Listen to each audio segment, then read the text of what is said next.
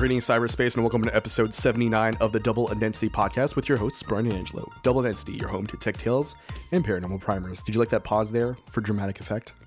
Yeah, you're getting good at that intro. First things first, there are things you need to talk to me about, apparently, that you could not talk to me about right before we started the show. You told me that you were saving it for the show, so spill your guts, my friend Angelo. Oh, it's nothing super important. It's just, I got home and my router was making a hissing sound, and it's the hissing sound it makes when it's like downloading a lot or uploading a lot. Wait, your router hisses? It's a known thing with this fifth generation of the Apple Airport Extreme routers. So wait. Your router sounds like an animal attacking you. It's like an electronic hiss. It's very common. And actually, a few years ago, there was a hiss gate with the iPhone 7, where under load you would hear like a hissing sound of, I guess it's the capacitors inside there making a noise. Like they're just a quick vibration. Anyway, it's totally normal. Nothing to worry about. But it just meant that something huge was being uploaded or downloaded, and I was trying to figure out what it was. And it turned out that my wife had shot a lot of video today at work, so that's what it was uploading. And then I got a message from iCloud saying, hey, your iCloud storage is almost full. Time to upgrade. So she shot about 3 or 4 gigs of video today. And I upgraded my iCloud storage now to the final tier. So the God tier. Yeah, it's 2 terabytes. So I went from 200 gigabytes, which was enough for like 5 years. And just because we went over a bit, I had to go from 200 tenfold to 2 terabytes. And do you think there's going to be another tier in your future? Well, no, there's no more tiers, as Ozzy Osbourne would say. Wow, that is a great dad joke. Congrats. So we are recording on October 23rd, and my question to you now is, we both live in Canada. It's been literally exactly a week since weed legalization. Have you seen any Mad Max type scenarios occur? No, nothing much at all. It's actually, well, look, we both work in Montreal, which isn't exactly a very oppressive city when it comes to that. There's like, you kind of smell that anyway. So I don't think much has changed. No, it's just a little more open. Yeah. Also, I'm very out of touch when it comes to this stuff. So weed legalization, Angelo, basically means that marijuana and marijuana products containing THC and CBD are legal. Okay. And something was bothering me. Was I correct to say that from 200 gigabytes to 2 terabytes is a tenfold increase? Yes. Okay, good. I just wanted to make sure I didn't get that wrong. The math checks out, my friend. Perfect. Speaking about the math checking out, you cannot wait to discuss the brand new reviews out for the iPhone XR. The XR is being reviewed. The embargo lifted. It comes out. It's out by the time you hear this podcast. And the reviews are mostly positive. There's a few little things here and there that people are commenting on, such as the display, which is actually the same resolution in terms of pixels per inch as the iPhone 4 and those phones. So like it's actually a lower resolution of pixels per inch than my iPhone 8 Plus. Same resolution as the iPhone 8 was last year, but the display is pretty good. Apparently it's still... if you've gone from a regular old iPhone to like the iPhone XR, it's exactly the same pretty much. It's only a difference if you go from a 10 or a 10S to the XR, where you can actually see the difference because it's an OLED display in the new ones and not an LCD like it is in this one. Phil Schiller was recently interviewed in Engadget, and he kind of said that, it doesn't really matter. At a certain point, it just becomes numbers. And I tend to agree with him, even though he is the marketing director of Apple, but still. It's number nihilism. Well, you can't really see anything of a difference if you're looking at the phone normally. It's like the difference between 1080p and 4K at a really far distance. You can't really tell the difference until you get closer and closer. So it's not a huge, huge difference. It's not like going from non-retina to retina, or like when I went from my 2008 iMac to my 5K iMac. At this distance, a 5K screen makes a huge difference over a regular HD monitor. Especially with family photos. Oh, yes, of course. Very much so. Very important. He also went on to answer, not really answer, but why the R and why the S. And the quote from the article is, I love cars and things that go fast. And R and S are both letters used to denote sport cars that are really extra special. So basically he's just saying numbers and letters mean nothing. Pretty much. That's it. There's no real secret to what these letters are. It's just a mishmash of letters at this point. I wonder what's going to happen to the next iPhone XR. It will be the XRS. Maybe, yeah. Or the 10. I don't really know. What's R plus S? Like T, U? I don't know. Why was 6 afraid of 7, Brian? Why was 6 afraid of 7, Angelo? 7, 8, 9. Dad joke counter up to 2 for this very fateful episode of our very special Halloween edition of A Double Density. So we have the Engadget review, and then you also wanted to mention John Gruber's review. Yeah, I like John Gruber a lot because he's not. People think he's like an Apple fanboy, but he'll call it out. He'll call them out when he needs to call them out. And he shot some really interesting pictures when it comes to the portrait mode. Now the XR only has one camera as opposed to the XS and S Max, and as well as like the iPhone 8 Plus that I use and the iPhone 10 that came out last year. There's only one camera, and previously you needed the 2 cameras to use portrait mode. Now this one uses the one camera on the XR. It's actually identical to the wide-angle lens that's used on the XS and XS Max. So this thing lets in a lot of light, and using it only as the portrait mode camera, Gruber was able to take really good pictures in low light that are not possible in portrait mode with the XS or the XS Max. Now, in regular good lighting, the XS always wins in terms of how good the pictures are. But in low light, this XR takes really excellent pictures. But overall, the Pixel 3 takes the best pictures according to everyone. So I'm really curious to know what Google's doing with that one camera to make it so good. Yeah, me too. Why don't you crack open your iPhone? Let me know.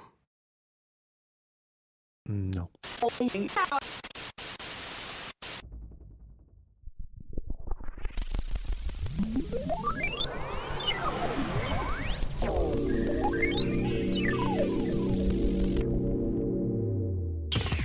Double density. There's been a lot of news out there about the Pixel 3 having like some wonky hardware issues, but I think overall it's good. Isn't that the one where like the pictures aren't saving? Yeah, pictures aren't saving. There's also like this weird ghost notch that appears on the actual side of the phone instead of where the notch is. It's a very strange bug. That seems to be like a software thing. And always keep in mind, when big products come out by big companies, people will nitpick them to death. Something like, so here, nitpicky thing about the iPhone XR. Something Rene Ritchie from iMore touched upon, which he always sort of like rags on Samsung for really like inelegant design and bad symmetry. Well, the XR has the same issues. Go take a look. That Lightning port is actually like pushed up or pushed down a bit, depending on how you look at it. So It's no longer flush and equal with the speaker grills. Oh, so like it's a slight displacement. Yeah, it's really weird. It's something that I find odd that Apple do. They're usually pretty good at keeping stuff aligned. Even the symmetry on the XS is different in that there's only like there's a smaller number of speaker holes on one side than there are the other because of the antennas they had to put in there. Okay. I think like there's 4 on one side and 7 on the other. Most people will not care. Just like the screen, most people won't care about the screen either. So like overall, this phone's really good. Anyone coming from the old iPhones will think it's amazing unless you had like an OLED display, which you won't. You won't be upgrading to this if you had last year's iPhone 10. The camera seems amazing. But like I said, Apple needs to figure out whatever that magic is that Google's doing with that single camera in the Pixel 3 and the Pixel 2 for that matter, because the pictures taken with that thing are really amazing. Yeah, also, no 3D touch. I don't know if you've ever really used 3D touch. You don't have a phone that does that, right? No, I have an SE still. So most people will miss it. I use it a lot. But I think Apple can see who uses and who doesn't use 3D Touch based on the metrics they get off these phones. And I think they figured the people who would be buying the XR wouldn't really care about the 3D Touch. Oh, well, I do think that you are in the minority of people in terms of 3D Touch. So, congrats on using a phone's extra capabilities. And I try my best. I have to I have to keep in touch with these things. Full no mileage. Pun intended. Oh my God. Fast and Furious with the dad jokes. 3. And the final thing, the XR has the best battery life of any iPhone that's ever come out, including the big Plus phones. Battery life is a very, very important dimension to any phone, right? Because I was on Facebook last week and someone was looking for an older Samsung battery because their phone was fine. It's just the battery, unfortunately, had died out. And I think that's like a big problem with modernity is just, I think we've discussed this, but the concept of like energy vampires, like we're just all energy vampires. I was on vacation a couple of years ago and I was at LaGuardia, New York, and I was just watching for people search for electrical sockets in order to plug their phones in. Like there were multiple people running around the airport just looking for a way in which to charge their dying phones. Weird. I don't ever get that problem, Brian. I'm always fully topped up with my battery, but maybe because I'm a big nerd that has chargers everywhere. Well, I was about to say, I think you are more predisposed to being able to charge your phone more easily based on the number of plugs and chargers. Do you have a battery? A battery like what? What do you mean? Oh, like the battery? Portable, the charging batteries? No, I don't have one of those. Okay. I've never felt the need. Yeah, batteries are important, and I think the iPhone XR would make a poor choice for a horror movie. Yeah, do you remember back in the day you used to have your old Samsung, like your brick phones, and those used to last forever and ever? Well, yeah, I had a Samsung for a while. It was like that green phone, I think it was, and it had like a removable battery, and you could like swap out the batteries if you wanted to. But the batteries lasted forever. It was like you could go 2 or 3 days without even worrying about your phone. Yeah, and now it's like you can barely go like a full sort of half day without going down to 50% with all the apps that you're running, with all the texts you're receiving, with all of the Facebook, Twitter, Instagram, Tinder, Slack notifications you're getting. Again, I still don't have too much trouble with batteries. Okay. Well, it turns out that a lot of people do. And by a lot of people, I mean a lot of fictional characters, right? So there's a story you linked me to from The Verge about how the trope of the dying cell phone battery is like prevalent in modern horror movies, and I tend to agree with that. This article's been in our to-do list for a while, and we decided to table it until like Halloween was here because I think it's like the perfect melding of tech and scariness. And horror movies always had the thing where the characters were isolated somehow, but now like you always can get in touch with somebody. They have a cell phone, they have like a smart watch, they have email, whatever. It's easy to get in touch with people. And you kind of have to neutralize that when it comes to a horror movie because you don't want easy access to help to the outside world. And this article kind of talks about the different tropes that they're using. They're using the movie Get Out as a example. I haven't seen the movie, and the article doesn't really spoil much about the movie, but apparently the character keeps having his phone unplugged for some reason, as if somebody's trying to make sure his battery dies out soon. Also, he's using a Windows phone, which is bad in and of itself. So the 1-2 punch of, yeah, so he's asking for trouble, Brian. He's asking for trouble. I have seen the movie, and the part about his cell phone being unplugged does happen continually, and it's a way of sort of like walling him off from the people that he cares about. Is the movie as good as everybody says it is? I like it a lot. I understand the praise for it. I don't necessarily go in all the way that other people do about it, but I definitely do enjoy it for what it is. I've seen it twice. Really enjoyed the plot. I do feel like, an example like Get Out is pretty emblematic of the trope of the dying cell phone. Or my other favorite is like the no bars. You're not near a cell tower, no bars. No bars, car breaks down, need to go get gas at the scary gas station. Person tells you, hey, let's go back to my cabin in the woods. Cabin in the Woods was actually a really good movie where it kind of played with every single trope of every single horror movie. Yeah, absolutely. Was there a cell phone on that? I don't remember. I don't remember, but it recently came back on Netflix, and I want to go back and watch it. It's an old movie because like Chris Hemsworth is in it pre-Thor, and he looks totally different. And a lot of people have criticisms about it, but I guess it really plays to my old Buffy the Vampire Slayer sensibilities. And I absolutely love that movie. It was a great movie. I don't want to spoil too much about it, but also it's another movie with Bradley Whitford in it, right? Oh, yeah. Who's in Get Out. So, he's in Get Out. I didn't realize that. Yeah, he's the dad of the girlfriend in Get Out. Oh, interesting. Yes. So we're forming bonds here on episode 79 of Double Density.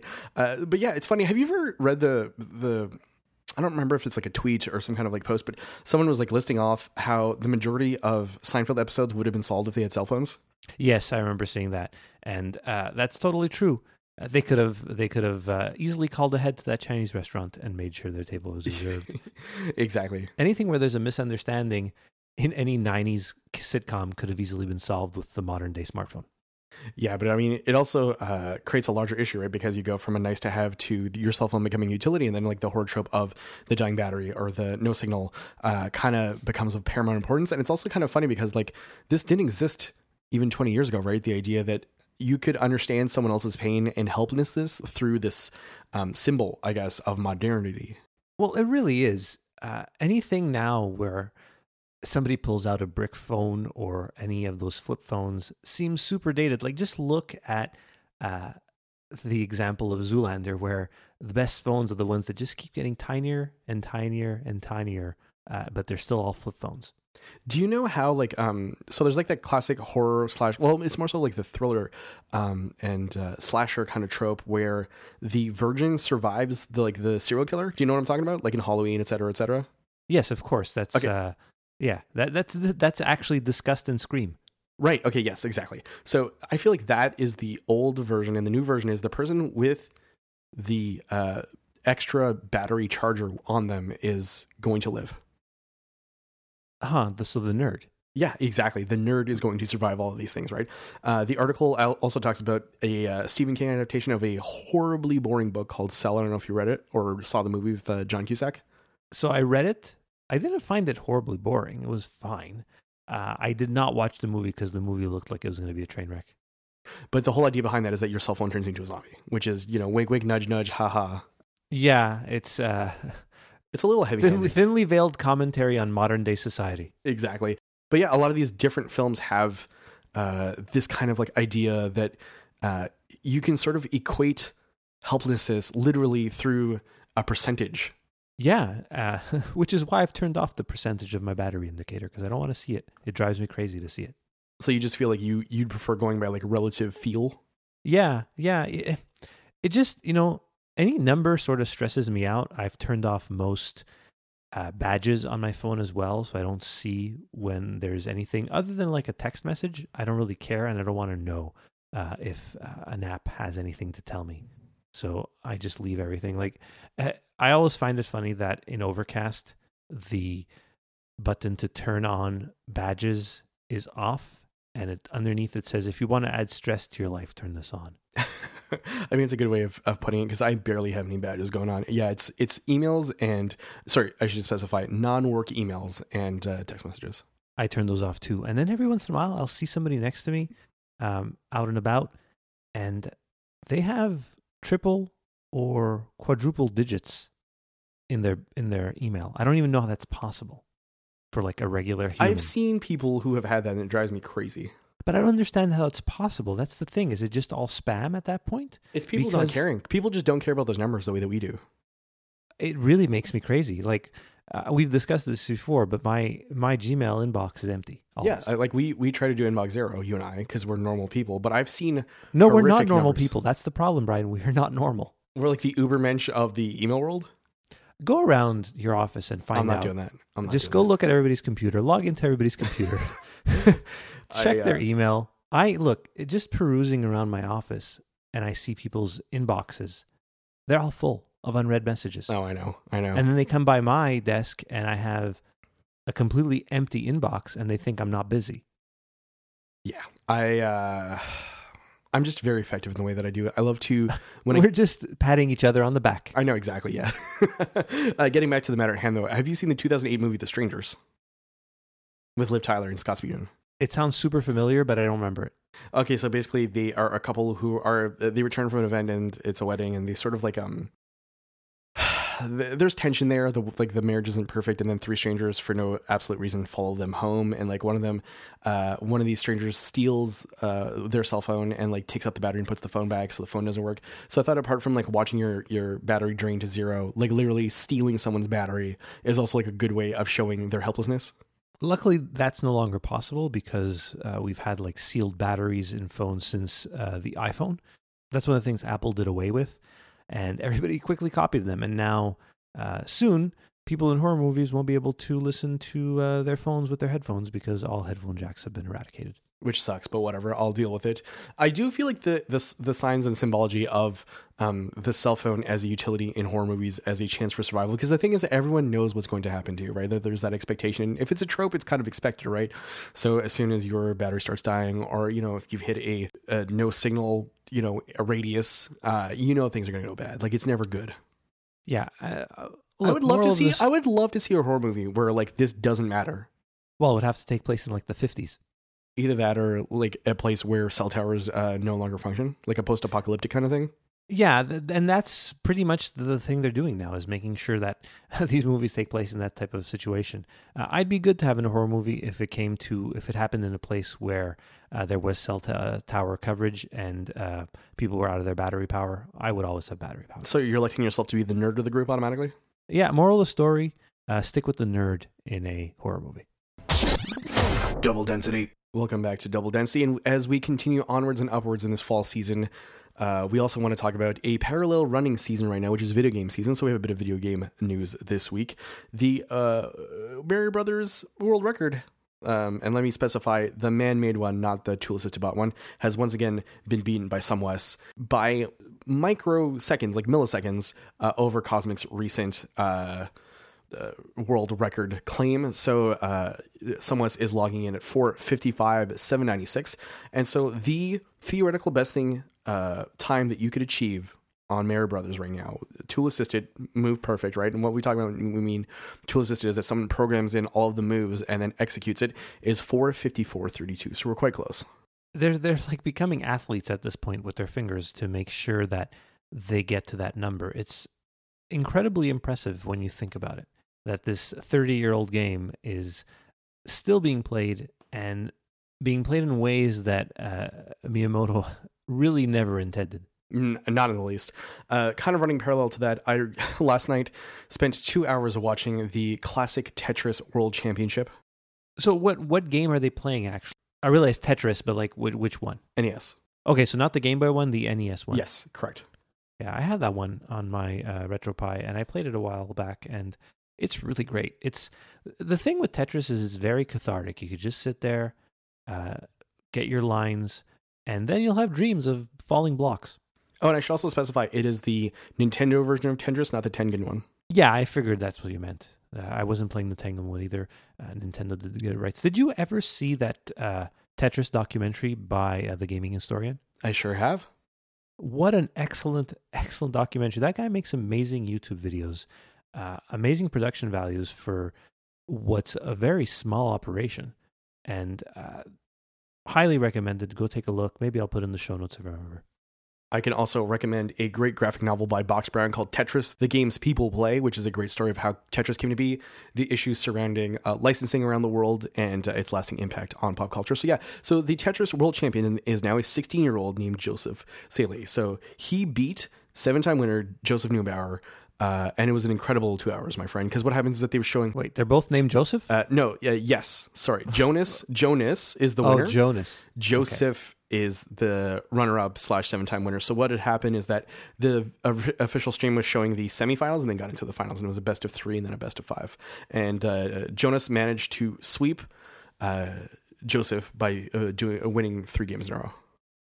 Brian, are you watching the World Series? No, watching Tetris Championships. Dang right I am, and I figured that's a good way of talking about some video games here on Double Density, keeping that flame alive. Because you obviously are continuing to play your farm, and you have your 90-second farm update here with Angelo. Go ahead. Well, I wasn't planning on updating my farm talk tonight, but if you insist, I'm doing pretty well. Upgraded my barn to a deluxe barn. I'm going to have an automatic feeder in there, get some more cows, and maybe some goats to make some goat milk, maybe some sheep to have some wool. And I'm going to be concentrating on making more wine with the ancient fruit, Brian. Ancient fruit, pretty amazing. You get like $2,000 per bottle of wine. I was making the joke today because I don't play a Stardew Valley like you do. And I was making the joke, does your real family know about your secret family? But there's no way of getting a family in Stardew Valley, right? Yes, there is. I just don't have one. I'm a lone farmer right now. Wow. Okay, that's even colder. You don't want a fake family to help you out?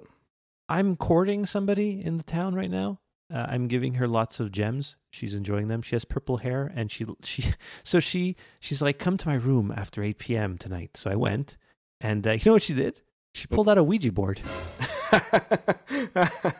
So she knows about your pursuits. She knows about your pursuits. Yeah, it's funny. Like the girl my person is like, all right, 90 seconds, it's over. Falling in love with is somebody who hangs out in graveyards. Story on the docket here this week on the tech side of things is the way AI is impersonating people is super creepy. So a couple of months ago, we started reporting about Google Duplex allowing people to leave restaurant reservations. And now it seems like it's ready to be in the wild. It's hitting some markets now. And it's just going to get weirder and weirder, right? Well, they're kind of taking the Duplex stuff and using it on the Pixel 3 with the call screening we discussed last week. It's a little more robotic, though. You don't think you're talking to a person. And I recently, after recording last week's episode, MKBHD came out with his review of the Pixel 3, and he said that in most of his situations, whenever he used the call screening, the person just hung up. So not very effective. No, because I would do the same thing too. If I called you and your stupid phone started talking to me like a robot, I would just hang up and text you like a normal person. So what you're saying is, I don't call my friends anymore. So that's the thing. Text them. In order for people to stop annoying you, just speak like a robot. Oh, that's a great idea. I really like that. Yes, I think this is a good idea. Let's hit enter. Another interesting thing about the Wired article that you sent me called the ick, the ick of AI that impersonates humans is that Andy Rubin's in there. Our essential phone man is in there. Google Android creator's in there. He wants to create a phone, ostensibly an essential phone, that will try to mimic the user and automatically respond to messages on our behalf. So I'm wondering what happened with their downward trend in financial straits situations.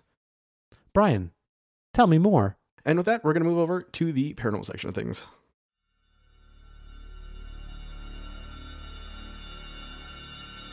What could space be? What could it be made of? What the heck is all those lights out there? Is it just a black curtain with holes in it? I don't know. I'm trying to find out. Double density. Welcome back to Double Density. And as always, we're switching gears from tech to the paranormal. The first thing on our docket this week is a post from ufoforum.blogspot.com. So the blog Ufology Research has a Canadian UFO report post 1017, and you pointed out a really interesting one. So I'm going to let you read this. So a witness in Saint-Jean-sur-Richelieu, which is a suburb of Montreal, was awakened by a loud noise. The sound was like that of a drum beating, lasting a few seconds. The witness got out of bed, went to the window, where a blue light lit up the sky, and as the sound was heard again. When the noise stopped, the light went out. Angela, what is this? So, okay, first of all, this is actually right near where I live, not too far away. I'm near the Richelieu River as well, and a suburb of Montreal. And I've seen this before. It's not aliens. It's transformers exploding, and not the alien transformers from the Michael Bay movie. It's just something going wrong. They can be super loud, and they make the blue lights in the sky that go along with the noise. I've seen this once in my life, and it was spectacular to watch because I was at a distance. Yeah, this was in my neighborhood this summer when we had those like minus 40-degree nights where just nothing was working anymore. There had been an ice storm, and then it froze. So it went from like 0 to minus 40, and things did not do well in that type of temperature. So what you're saying is that in this instance, the logical explanation is probably the best one and probably what actually happened. Yeah, in this case, it wasn't an ice storm and it wasn't minus 40 below weather, but still, transformers can explode for many reasons. And mine happened in the middle of the summer that I saw, right? So, okay, so there. It might have been hit by lightning, who knows? But the blue light, loud noise, it's pretty much cut and dry. I'm pretty sure it's a transformer. And with that off of our plates, we get to enter a very special Halloween edition of Double Density. We're going to get creepy, spooky. We're going to talk about a bunch of things that we love. First things first, Angelo, favorite Halloween candy? Oh, boy. Is it apples? Is it toothbrushes? Apples with razor blades. That common myth, yeah. No, I'm partial to like the Wonder Bar or a Mars bar. Okay, like the bite-sized ones? Yeah, I like chocolates. I think the first thing to go in my stash, though, is usually peanut butter cups. Oh, those are good ones. Yeah. What do your kids go for?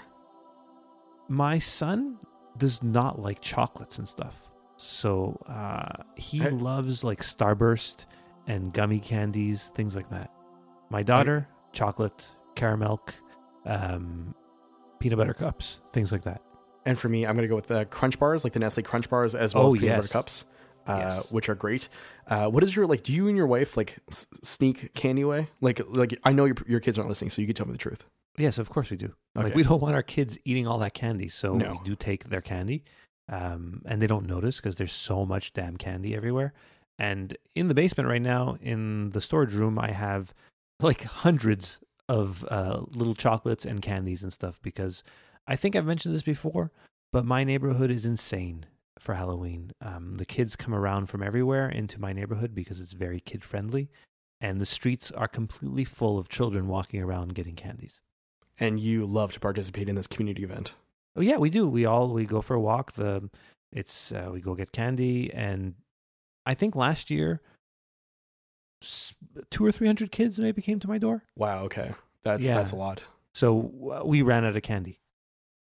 So you just closed your lights and close the door? Yeah, this we do. Usually, like, we're out of candy by like 6:45. Whoa. Okay. I'm going to be trick or treating outside of my building for the first time this year. Very interested to see how that goes. I'm not sure how much candy I'm going to buy. Yeah, so what? Like, how does it work in your building? So I'm just going to go out, like, onto the sidewalk. Okay. And like just have be a the jack scary lantern. man Yeah, handing and out like candy. yeah, my fiance is gonna be joining me, so there'll be like Scary Man and like Pleasant Woman. Okay, good. Yeah, smart, because just Exactly. a dude and handing out candy, not so cool. Dude and a woman. It's gonna be Okay. rap though. It's not gonna be like, here's some taffy I made. Speaking of Yeah. taffy though, do you have like, what is your like most hated candy? Okay, well, it's funny. I used to love those taffies. Remember those, like, In the wrapped orange in- and yeah, I used to love those when I was a kid. I kind of outgrew them. My daughter likes them Empirically, too. you were wrong. My daughter likes them too. She likes caramels. Empirically, But- the two of you are wrong. Yeah, it's, genetics. There's that but- and candy corn. What's candy corn? It's like sweet, like it's like a sweet little candy that's like white, yellow, and orange. Yeah, no, I've never tried that. Really? I don't think I've had that. Wow. Okay. All right. So Revelations tonight. candy corn and taffy. What about you? I hard candies I'm not a fan of. Like sour blasters or whatever, like Yeah, sour gums. I don't. I used to like sour stuff, but I don't like. Give me chocolate. Warheads? You hate warheads? Any candies. I don't like candies. Fun I Dip? like chocolates. Okay. Moving things onwards, big thanks to Twitter user Matt Baldwin for suggesting this one. So we had tweeted out, do you guys have any ideas for fun Halloween things? And he was saying that perhaps a history of Halloween would be interesting but very long. So I decided to adapt his suggestion into something kind of cool. And I did a bunch of research, and it's actually kind of really interesting how Halloween in Canada has sort of blossomed. And so we're going to do a short history of Halloween in Canada through 5 dates that matter. I like this. You did a lot of research again this week on this stuff, and I went to the show notes, and there was a whole bunch of cool facts about Halloween in Canada. So I'll let you get started on this. So the funny thing is, as a preamble, is that, when you get giddy about something, so I kept finding really cool stuff, and I was like yelling to my fiance, who clearly did not care about all these facts after a while, but I think these are really interesting. So the first one we're getting into is 1786. So Scottish poet Robert Burns has his poem Halloween, and it's the W-E''EN. So his poem is published. So Burns is still celebrated amongst Canadians of Scottish and other kind of like UK descent as a sort of like patron saint. And they use his birthday as a date of celebration. Like they give haggis, like haggis is served on Robbie Burns Day. And I have had haggis on Robbie Burns Day. Haggis actually looks appealing to me because everybody talks about how it being in a sheep's stomach, but you don't actually it's eat sheep the lining. stomach. No, if you forget what it is and you have it, it's fine. But do people not realize what a sausage is? Because I hate to break it to you folks, but your sausage, it's served in an intestine. Yeah, or a casing. A casing is intestine. Well, not a plastic casing, but like an iPhone edible casing. Yeah, yeah. I'm going to try to read an excerpt of Robert Burns' Good luck, because I could not. I know. Okay, I'm going to get my deep, serious voice in here. You ready? Ready. Then stot or crooked, yord or nane, they roar and cry athrout her. The very wee things, toddlin' rin, with stalks out o'er the shoulder. And give the stuck-ox sweet or sour, with jock legs they taste them. Sign cozily, aboon the door. We cannot care they've placed him to lie that night. That's hard not to read with an accent. It's like a lilt, I know. Yeah, Well, Jesus, it's a Mary, mixture. and Joseph, Brian. See, I'm of Scottish descent, so I feel like I can get away with that. I'm with not. that. I'm Italian. Did you want to try it with an Italian accent? It's a me, Mario. That is not the poem at all. But anyways, we're going to link to the full Robert Burns poem. So we jump from 1786 to 1898. So this is super interesting. The first recorded instance of children dressing up in disguises for Halloween in North America happened in Vancouver, British Columbia, all the way on the other coast. That's into the deportal territory. So hey there, Andrew. Hey there, Amber.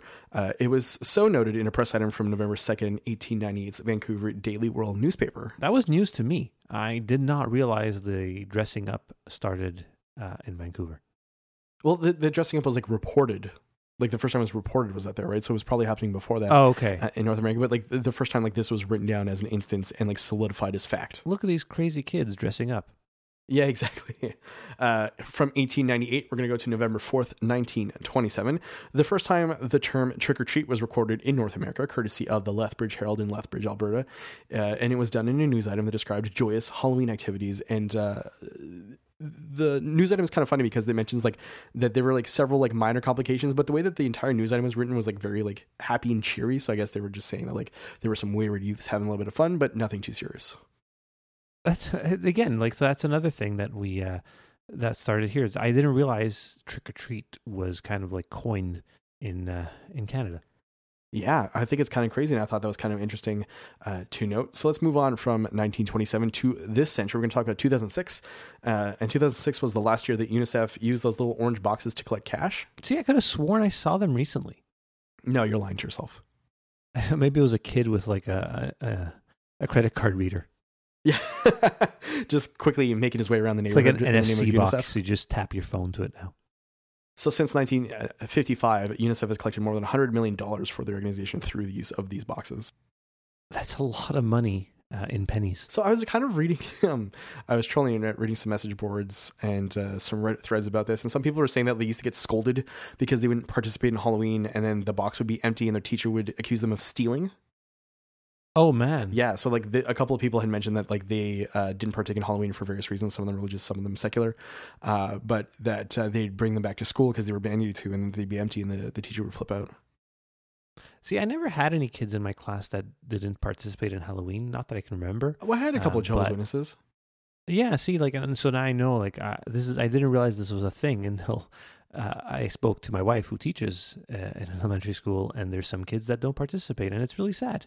But I guess it's their parents' wishes, and I'm sure the kids wouldn't have any problems participating if they could. No, exactly. And so I thought that was kind of interesting. So the box was discontinued as fundraising shifted from in-person to digital, primarily to their website, which was easier to manage and less intensive. It'd be funny now if kids just hand out websites. So like you give them a candy and they just hand you a card with the website.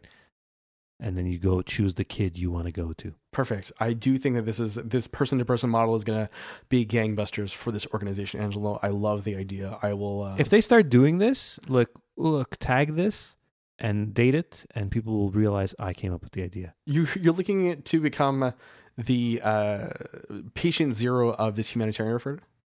I expect lots of money from UNICEF. I mean, this is not a value judgment on UNICEF. Any large organization has an overhead budget, et cetera, donate locally, et cetera. Exactly. So my parents actually used to save up their change during the year to shove it into the UNICEF box. We never even brought it with us Halloween night because it was already full. I don't remember. Look, it was such a long time ago. I have a hard time remembering what happened on Halloween. Finally, the last date here on our 5 important Canadian dates for Halloween is 2017.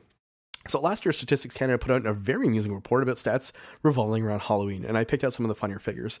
So the report includes the number of kids of prime trick-or-treating age. So they describe prime trick-or-treating age as being between 5 and 14 years old. So it's 3.87 million children. The number of Canadian farms with pumpkin patches, 2,569. The estimated value of the casket and coffin industry, $145.7 million. And I know, very morbid. So 145.7 million in 2015. And you know, there's much, much more. There's also this like gigantic list. I don't know if you saw this in the middle of the report where there's like dozens of places in Canada with creepy names. It's just like pages of it. So places like Phantom Beach, Ilomar, which translates to Isle of the Dead, Ghost Lake, Skull Creek. So head on over to the show notes to see this amusing report that displays a perfect way that a government entity can approach a special day in the calendar year. There's some that really aren't that scary, like one called Wick and another place called Woods. That's not that scary. Well, And no, there's other that's ones not true at called, all. like Like, Goblin. Where do you live? I live in woods. Like, that's a little scary. Yeah, that's true. Yeah. Poison Creek. Rat Rapids. These are great. I really urge people to go take a look. I feel like we should just. I want to print this out and put this on our vision board or the secret board, right? Because last week we were talking about how we won one of those. Yeah, this is Tom great. Hanks, Lonely Lake. Dan Brown, a bunch of really creepy places. Perfect. Oh, look, Stardew Valley. I want Pumpkins are worth quite a bit in that game. to. You just really want to talk about this, don't you? No, it's fine. Let's go on to the next segment because you're planning to torture me. Double Density presents the sounds of your youth.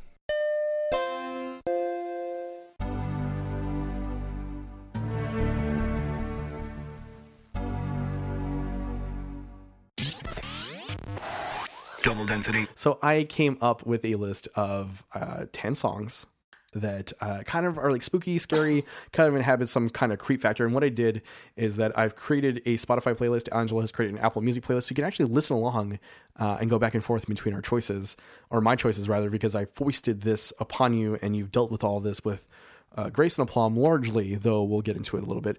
So these songs kind of like vary the gamut in between like metal and hardcore to rap, instrumental, prog, old school rock and roll, etc., etc. Yeah, I was really worried about this, and luckily, I ended up liking a lot of them. A lot of them. It's like 50-50. I went very easy on you, my friend. Really? Because some of them are not very easy on the ears. So the first track I decided to foist upon you is by the band Ice Nine Kills. The track is called Thank God It's Friday. It's off of the recently released Silver Scream album, where every single song has to do with a horror movie. So Thank God It's Friday has to do with Friday the 13th. Very theatrical hardcore. There's a lot of screaming. There's a lot of like very big anthemic choruses, and you didn't care for any of that at all, did you? You made me listen to this a few weeks ago. I think this was the impetus to like get this thing, this whole idea. And the first time I listened to it, I lasted 49 seconds. Now, to prepare for this show, I listened to it again, and I listened to the whole thing. And it's, apart from the horrible, horrible singing in certain spots, which is the type of singing I can't stand. What do you call that? Like the death scream? Yeah, the screaming, death growl? sure. Yeah. Getting past that, the song is actually good. So one of the fun parts is that they have like voice samples. Like they have Pamela Voorhees from the first movie in there. Oh, they do? Yeah, where she's like, my boy died, et cetera, et cetera. Oh, that's okay. I thought that was re-recorded. No. So something really cool about Silver Scream is on the track about The Shining, they actually have Stanley Kubrick's grandson, Sam Kubrick, on vocals as a guest. Huh, interesting. And of course, he is screaming on there too. I would say like, oh, maybe I'll go and listen to this, but who am I kidding? I'm not going to listen to this. Don't do it. So how spooky or scary would you rate this on a scale of like a 0 to 5 skulls? I'd say 3.5 to 4 skulls based on the ear-splitting singing that I couldn't stand. Okay, so that's what terrified you. Exactly. Okay, so the second track on this little list is by the Italian instrumental prog band Goblin, and I linked you to the theme song to the movie Suspiria by Dario Argento. Yes, I like this song a lot. It's more it's more my type of music. I think like it was a few years ago, you kind of like turned me on into John Carpenter and stuff like that. And yeah, and Goblin was definitely on there. And I have a playlist, and this song is on there of if you like the music of Stranger Things, you'll like these, and this song is on there. And I like the song. I like the music from Stranger Things. Really good old school synthy stuff that and this is that, right? This is pure analog synth stuff. And I'm not sure like what the movie's from, but like judging by the comments on the YouTube video you sent me, I'm pretty sure it's an Italian horror film because most of the comments are in Italian. You are very correct, my friend. So Dario Argento was an Italian filmmaker who often teamed up with Goblin and let them score his films. So apart from this, they also did Tenebrae, Phenomena, etc., etc. They also scored the international version of George A. Romero's Dawn of the Dead. And the thing I was thinking about this is like Italian old school horror movie, synthy music, very Brian. Very well, thank you. I guess that's like emblematic of me, and I'll accept it. They're also touring currently, playing theaters in North America, and they're actually drumming up support because there's a remake of Suspiria coming out. So they're playing the score to Suspiria and then a set of like other songs. What's that movie about? So this girl gets sent away to like a dance school, like a ballet school, and it turns out there's like a witch's coven. Oh, my daughter likes ballet. Would she be interested in it? Absolutely. Okay. If you watched it in black and white, probably. Okay. So how many skulls? Now the skulls. Does more skulls mean I like it, or less skulls mean I like it, or just More skulls? Huh? More skulls. More skulls mean I like skulls it. means you like it. Yeah. I'd say a solid 4 skulls for this one. All right. So the third track on here is the iconic Black Sabbath off of Black Sabbath from the band Black Sabbath. I've heard this song before, so it wasn't really torture, but it is a little slow. This song, like there's a really long build up. You don't like the rain? What? You don't like the rain on there? The rain? Like the beginning, the intro with the rain? It's fine. It's like it's not my favorite Black Sabbath song. I do like how it changes up at 5 minutes, but the thing is listening to this and then hearing some of the other songs and the guitar work on some of the other songs, it makes me realize, okay, so people were scared of this, like easy listening, compared to what it is now.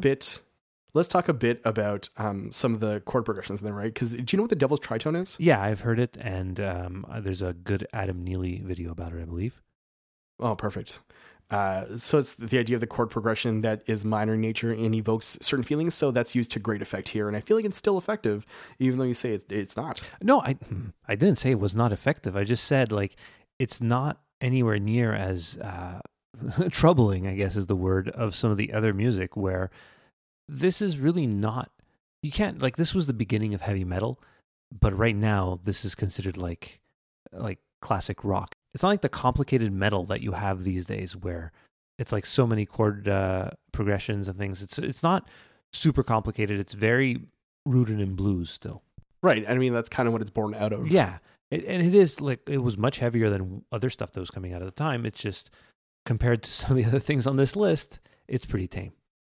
I want you to go back and listen to the Paranoid Cut Electric Funeral and then come back to me on this, because I feel like that is the epitome of early heavy Sabbath that actually is heavy. Unlike, I do agree that Black Sabbath could be heavier, but I mean, go listen to that song and take a look at that. I will. So progressing slowly but surely through the 70s, I gave you a track off of the deluxe edition of 1977's self-titled Suicide album, which is a live cover of Question Mark and Mysterion's 96 Tears. Yeah, I didn't like the song at all. I really didn't. It's not my type of music, but the fun fact is that this song brought up the Adam Neely video titled The Devil in Music. Okay, well, there you go. You just love your YouTubers so much. I don't know. It's not my type of song. Like I actually like fast forwarded through some of it because it was wow. Okay, it's not that long either.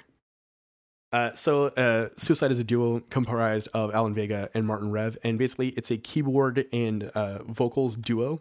Yeah, do I lose like musician's cred by not liking this? Yes, absolutely. Yeah. Also, something to note is that not a lot of people know this, but the second track off of this album is Rocket USA, which the Smashing Pumpkins later covered. Oh, I didn't know that. See, I'm one of those people. So not a lot of people knew that. And also, the one of the first bands, or if not the first band, to self-described as a punk band. Oh, it's weird. A punk band with like a keyboard. Yeah, but I mean, like, it is the epitome of punk, right? Yeah, and I didn't nonconformist.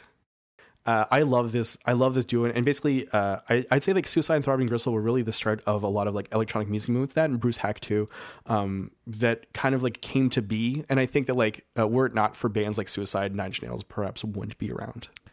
See, I like Nine Inch Nails though. So you like the babies, you don't like the grandfathers. Yeah, exactly. Track number 5 on this little list is Mike Oldfield's Tubular Bells. Okay, so this is a song everybody will know. Sorry, before I forget. So Suicide, how many skulls? Oh, we forgot the skulls. Like 2 skulls? Like 1 skull. Wow, you didn't find it scary at all? You didn't engage with it? You didn't think that like... Nope, didn't like it. All right. I apologize. Back to Mike Oldfield, Tubular Bells. The Exorcist theme song, ostensibly, it's the most famous usage of it, but it is actually much longer than the trailer. I didn't realize that it was a 25-minute song, but I listened to a lot of it. I didn't listen to the whole thing. And there's a part where like it switches to like a pan flute sound. Yeah, it kind of goes into like a villagey kind of like folky kind of feeling. Well, that's a good term because it made me think of Kakariko Village. oh, from Zelda. Yeah. Oh, that's you know what? Yes, I can see that middle section kind of. That's a really good observation, actually. I've been listening to a lot of nerdy video game music, and it really made me think of that.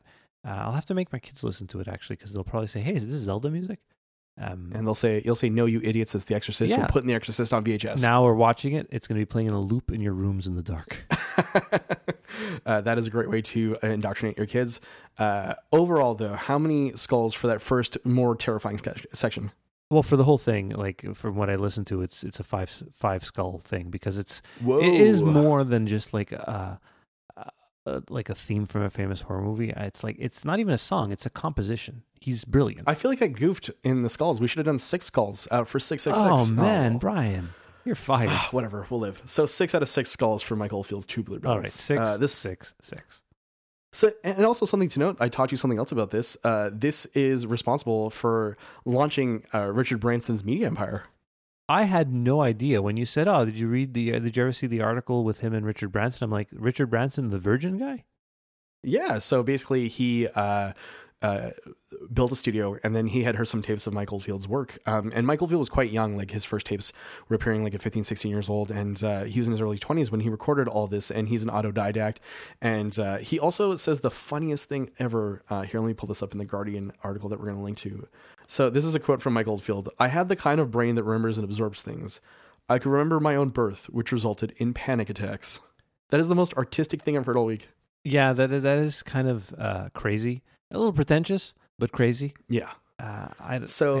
What had happened is that so Oldfield finishes this up, Branson puts it out, and then Branson wants Oldfield to play this live. And Oldfield isn't the best on stage at this point in his life. He doesn't really want to. So it's Branson, like 14 or 15. Yeah, he's like 16, 17. So Branson points to a car and he says, "That's yours if you do it." And so Oldfield gains the sports car in payment of a live performance with Steve Winwood, and other famous British musicians. Double density. Next up is Eminem's Kim, which caps off. It's the penultimate song on the Marshall Mathers LP from 2000. And you didn't like this at all, did you? No, it's really not my type of music at all. But you know what? You're one of those people who's like, I love everything but rap and country I music. can appreciate it. I understand. It's just not my. What's your favorite rap song? Well, you know what? I'm going to put a bumper in so you can figure this out. I don't have a favorite rap song. Wow. Okay. Okay. I'm going to be calm. I'm going to be fine. We're going to do this. So Eminem's Kim, horrifying tale. It really is. Eminem and his ex-wife and how he basically murders her. So again, like I said, this is not my type of music at all, really. But the imagery is horrifying, and he can really write. Like he knows what he's doing. And it does tell a really compelling story. Like I want it, even though it's not my type of music, I listen to the whole thing because it's so scary and horrifying. I know. And so because of that, I gave it a 5 on 5. Wow. Okay. You know what? I can appreciate that. The fact that you don't like it, but you can understand its merits. You know what? I respect you again. Well, no, but I was not respecting you before. Look, I don't listen to this like to Eminem or whatever, but I understand. Like it's not like. Nothing drives me more insane than when anybody who says, "Oh, that takes no talent to do that." No, it does.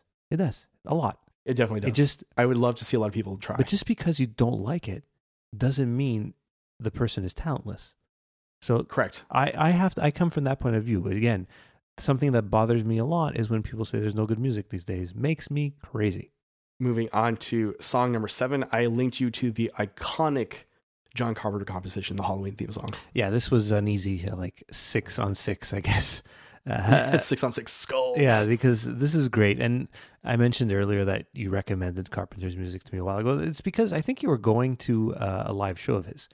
And, yeah, I saw him last November. And this is fantastic. I've listened to, what are those called? The Lost Anthems or whatever? Yeah, the albums of original compositions that could easily be movie soundtracks. What I do find interesting is that, so this was composed probably on analog synths, not probably, for sure, right? But yes, and this was done in the space of 3 days. And in his more recent compositions and works, Carpenter actually uses the same synths I use when I record music, because he uses like the presets in Logic. It's pretty funny. Like there was an article because he works a lot with his son, and his son's like, yeah, Dad just takes a lot of the pre-made ones in Logic. Like, and me too. I can't really be bothered to go and make any sort of special synths for myself. Like I'll tweak the settings, but I'm probably always going to start with the presets because they're actually really good. 6 out of 6 skulls here for John Carpenter's Halloween theme. 2 things to note. The first one is that, I don't know if you're aware of this, but Trent Reznor and Atticus Ross covered this last year. No way. It is a 7-minute composition. It is friggin' awesome. And also I've had the chance of listening to John Carpenter's newest soundtrack for the new Halloween out there, the David Gordon Green one. And it is really good. Just don't stare at the track names if you plan on seeing the movie. Yeah. This person gets killed. It's like, yeah, it's kind of like lament for whatever, right? It's like when I worked at a music store and we got the soundtrack for Star Wars Episode 1, and one of the tracks is called Qui-Gon's Funeral. Thanks. Well, gee, there you go. Thanks. But you weren't on like the fan pages, like nerding it up? For Star Wars? Yeah. No, not really. Not really. No, I went to see it like 3 times in the theater because I was stupid. But well, you don't know any better. When you don't know what's coming down the pipeline, you don't know any better. Yeah, now like I compare that to like The Last Jedi, and night and day. even with some of the bad stuff in The Last Jedi, not that it was bad, it's just compared to the rest of the movie. But like even the worst scene in The Last Jedi is like the best scene of Star Wars Episode 1. I'd agree with that assessment very easily, my friend. Moving on. So this is 2 tracks put into one. So these are the first tracks off of 2000's Jane Doe album by the band Converge. So the track Concubine and the track Fulton Fracture. Okay, so this basically, I started this, and within a few seconds, I'm like, nope. So the first track, the first part of it was 16 seconds I lasted. The second one, I made it 20 seconds, and what a mess. That's all I can say. So I feel, the first track, I hear it in my head, and I feel like it's just when vocalist Jake Bannon starts doing his like barking. Can you call him a vocalist? Yes. Okay. Yeah, it's terrible. I will send you a song called Retro World where there's like clean singing and it's quite slow and it's very enjoyable, comparatively speaking, I guess in your world. So yeah, these are the first 2 tracks and they combine them to make one music video back in the day. I did not like this. So much so that the skulls have become a person again and it's like -6. Whoa, okay. What about it didn't you like? Because I feel like it's very aggressive, abrasive, kind of very scary. Like the barking vocals. Well, there we go. Kind of exactly fear. that. It's abrasive to me. I can't really. Whereas like Eminem, even though it's not my type of music, I can listen to it because he's doing something that, even though it's like I said, not my favorite type of music, I can enjoy. Well, and that song Kim is not something that's enjoyable, but it's compelling. This, I wasn't compelled to continue listening to it. The Power of Christ did not compel me. All right, so that's fair. Extreme music just isn't for you, I guess. No, because now the next one. So we're going to talk about Ministry's Just One Fix, which I love. So it's kind of like a classic industrial music about drugs, right? Because the first sample is a slowed down drug addict from a documentary screaming, "Give me some Thorazine." And then right before the main riff hits, someone kind of yells out, "Never trust a junkie." Yeah, and it's better than the previous songs. For sure, like the Converge songs, way better than that. But it's still a little too heavy for me. Really, I found it very easy to like enjoy. Yeah, my issue is that I like heavy music. I like heavy complicated music, whatever. I like that stuff. I like prog rock, but I like it when the singing's clean. So like, Thank You, Scientist. And you also like right? it when a woman sings it more. What? You also like it when a woman sings more. Oh yeah, for sure. I do have a preference to the female voice versus the male. But like, for example, lately I've been listening to a lot of Thank You, Scientist. I find his voice really smooth and easy to listen to. But the music in the background is super complex. Lots of heavy guitars as well, but nothing like this. But Thank You, Scientist is a weird band, I would say. Wouldn't you agree? They're also not on this list. No, they're not on this list. But I'm just bringing up something I like. Sue me. So how many skulls would you give Al Jurgensen and his merry band of industrialists? Very middle of the road, 3 on 5. 3 on 5 skulls. All right. Yeah. The last official track on this list of tracks is the Acacia Strains intro track Beast off of 2010's Warm Wood. I'm laughing because I just saw the notes I put. I forgot that I wrote that. Do you often amuse yourself? I do. So what did you think of this? So the notes I wrote, ugh, that singing. How can you listen to this? And really, I don't get it. I do not get it. The music is actually fine. It's heavy, but it's or is that no that's the bonus one. But like the music is fine for this one, right? It's like regular metal, but Right. the singing, I can't get it. I don't get it. So, firstly, how dare you talk about Vincent Bennett like that? He's a nice man. He loves playing video games and smoking marijuana. He's also freakishly tall. It's very weird to see live, and I've seen this band live a couple of times. Like freakishly tall, like basketball tall. Yeah, like 6 foot something. Okay. So the intro speech is by a member of the Manson family to add some eeriness to it. And also I was pointing this out, I don't know if you did it, but if you head on over to YouTube, for example, and you play this song at 1.5 times, it's actually way bouncier and more fun. I didn't actually get the chance to do that. I kind of forgot. It's kind of amazing. Okay, I'll have to do that tomorrow maybe. But you didn't find any of the song like terrifying about the idea of like my life is a shooting range? Oh, I couldn't understand what he was saying. People will never feel the same now? Okay, all right. I tried. I couldn't understand. But anyway, it was like, again, like the previous one, like very middle of the road. It wasn't. So what you're telling me basically is that you wouldn't want to form a Casey Strain cover band with me. No, I won't be doing that, Brian. It's again, middle of the road. Like, it's not super bad, but not super good. It's just like 2.5 to 3 skulls. All right, fair enough. We definitely a difference of opinion here because I thought these were all bangers, and I included a bonus track / album. The bonus track, Brian. By the band Pig Destroyer. Great name. So is this what you would call like speed grindcore. metal? Yeah, I call it grindcore, yeah. Grindcore. I did literally laugh out loud with the Stephen Hawking voice saying licking at her eyeballs as if they were sugar cubes.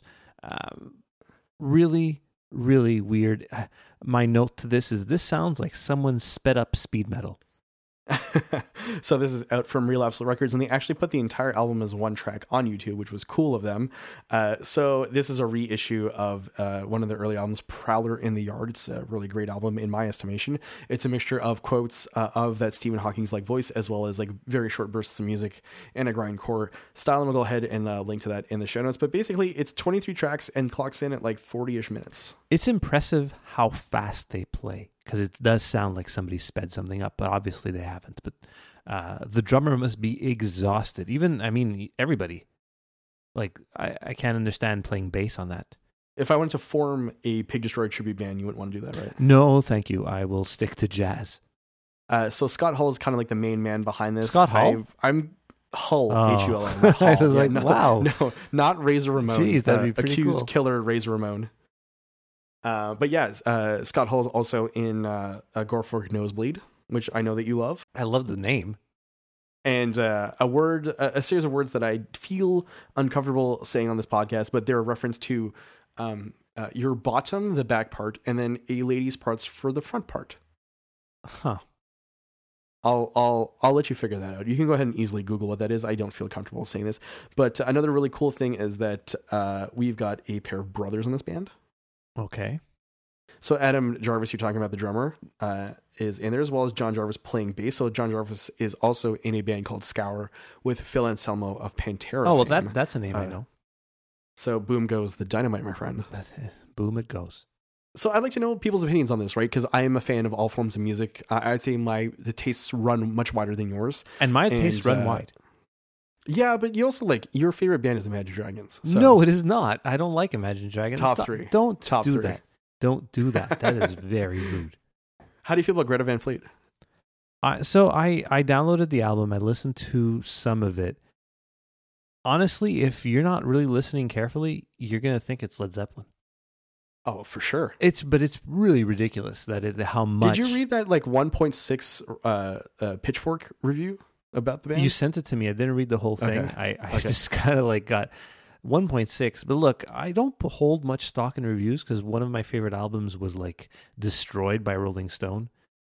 Which is 8 Arms to Hold You by Veruca Salt. Of course, a great album. I know. I love that album, but Rolling Stone gave it such a bad review. And I remember wondering what the point of reviews was. So, and I don't really put much stock in music reviews. I find music reviewers are really pretentious. and irritating. They are indeed. So, but yeah, I'm kind of curious what everyone's opinions on these songs are. Did you make it through 1? Did you make it through 2? Did you make it through 10? Did you hit up the bonus Pig Destroyer album in the show notes? If so, please let me know. I would love to chat with you about all things extreme. Angelo, I feel like this is a good place to end episode 79 of the Double Density Podcast. And before I do that, I want you to go ahead, put on your Halloween costume, head on out there with your kids, trick or treat a bit. What are you dressing up as? I know what you're going to dress up as, but I want you to tell everyone. I am going to be Mario. And my son's going to be Yoshi. His Yoshi costume's pretty awesome. He actually has a pair of Uggs from my daughter that she outgrew but fit him. And they really perfectly match what Yoshi's boots look like. And my daughter is going to be Hermione from And what is Harry your Potter wife going to dress up as? She's not quite sure yet. She has like a Snow White outfit that she wore that looks... It looks really weird seeing my wife with a black-haired wig on because she has red hair. And it's very odd to see her with the Snow White wig. She's still not quite sure what she's going to dress up as, though. Okay, fair enough. And so everyone who wants to go ahead and converse about all things Halloween, all things music, please go ahead and, hit us up on Twitter, double_density, facebook.com/double density podcast. Same thing on Instagram. Head on over to doubledensity.net, click on the contact button, and let us know your thoughts, your feelings about all of this. Did you enjoy the music? What kind of scary music are you into? And I just wanted to make a quick note. I tried to pick as many songs as possible because I know of a lot of like different soundscapes that could have worked here, but I felt like composition music was better suited for this. Even though I didn't like some of these songs, I enjoyed the task of going through some of them. If I mailed you like a Converge 7-inch, you just wouldn't listen to it. I wouldn't have a place to listen to it. Does that go into my Mac? Yeah, it could if you wanted to. You could go ahead and try that and ruin your new Mac. Yeah, it's not even new anymore. You know what? As this episode goes out, my Apple Care runs out and the warranty's done. I can't believe I had this thing. The most haunting thing. You literally waited until the last second to talk about the most haunting thing here. It's true. I didn't say. It's true. I should have mentioned that. My Apple Care literally runs out this week. So watch out, everyone. Make sure that you don't get haunted or ghouls don't come upon you. Make sure that you keep the undead at bay. And tune in next week as we get into the surprisingly satanic origins behind Chutes and Ladders. See you, Angelo. See you next week.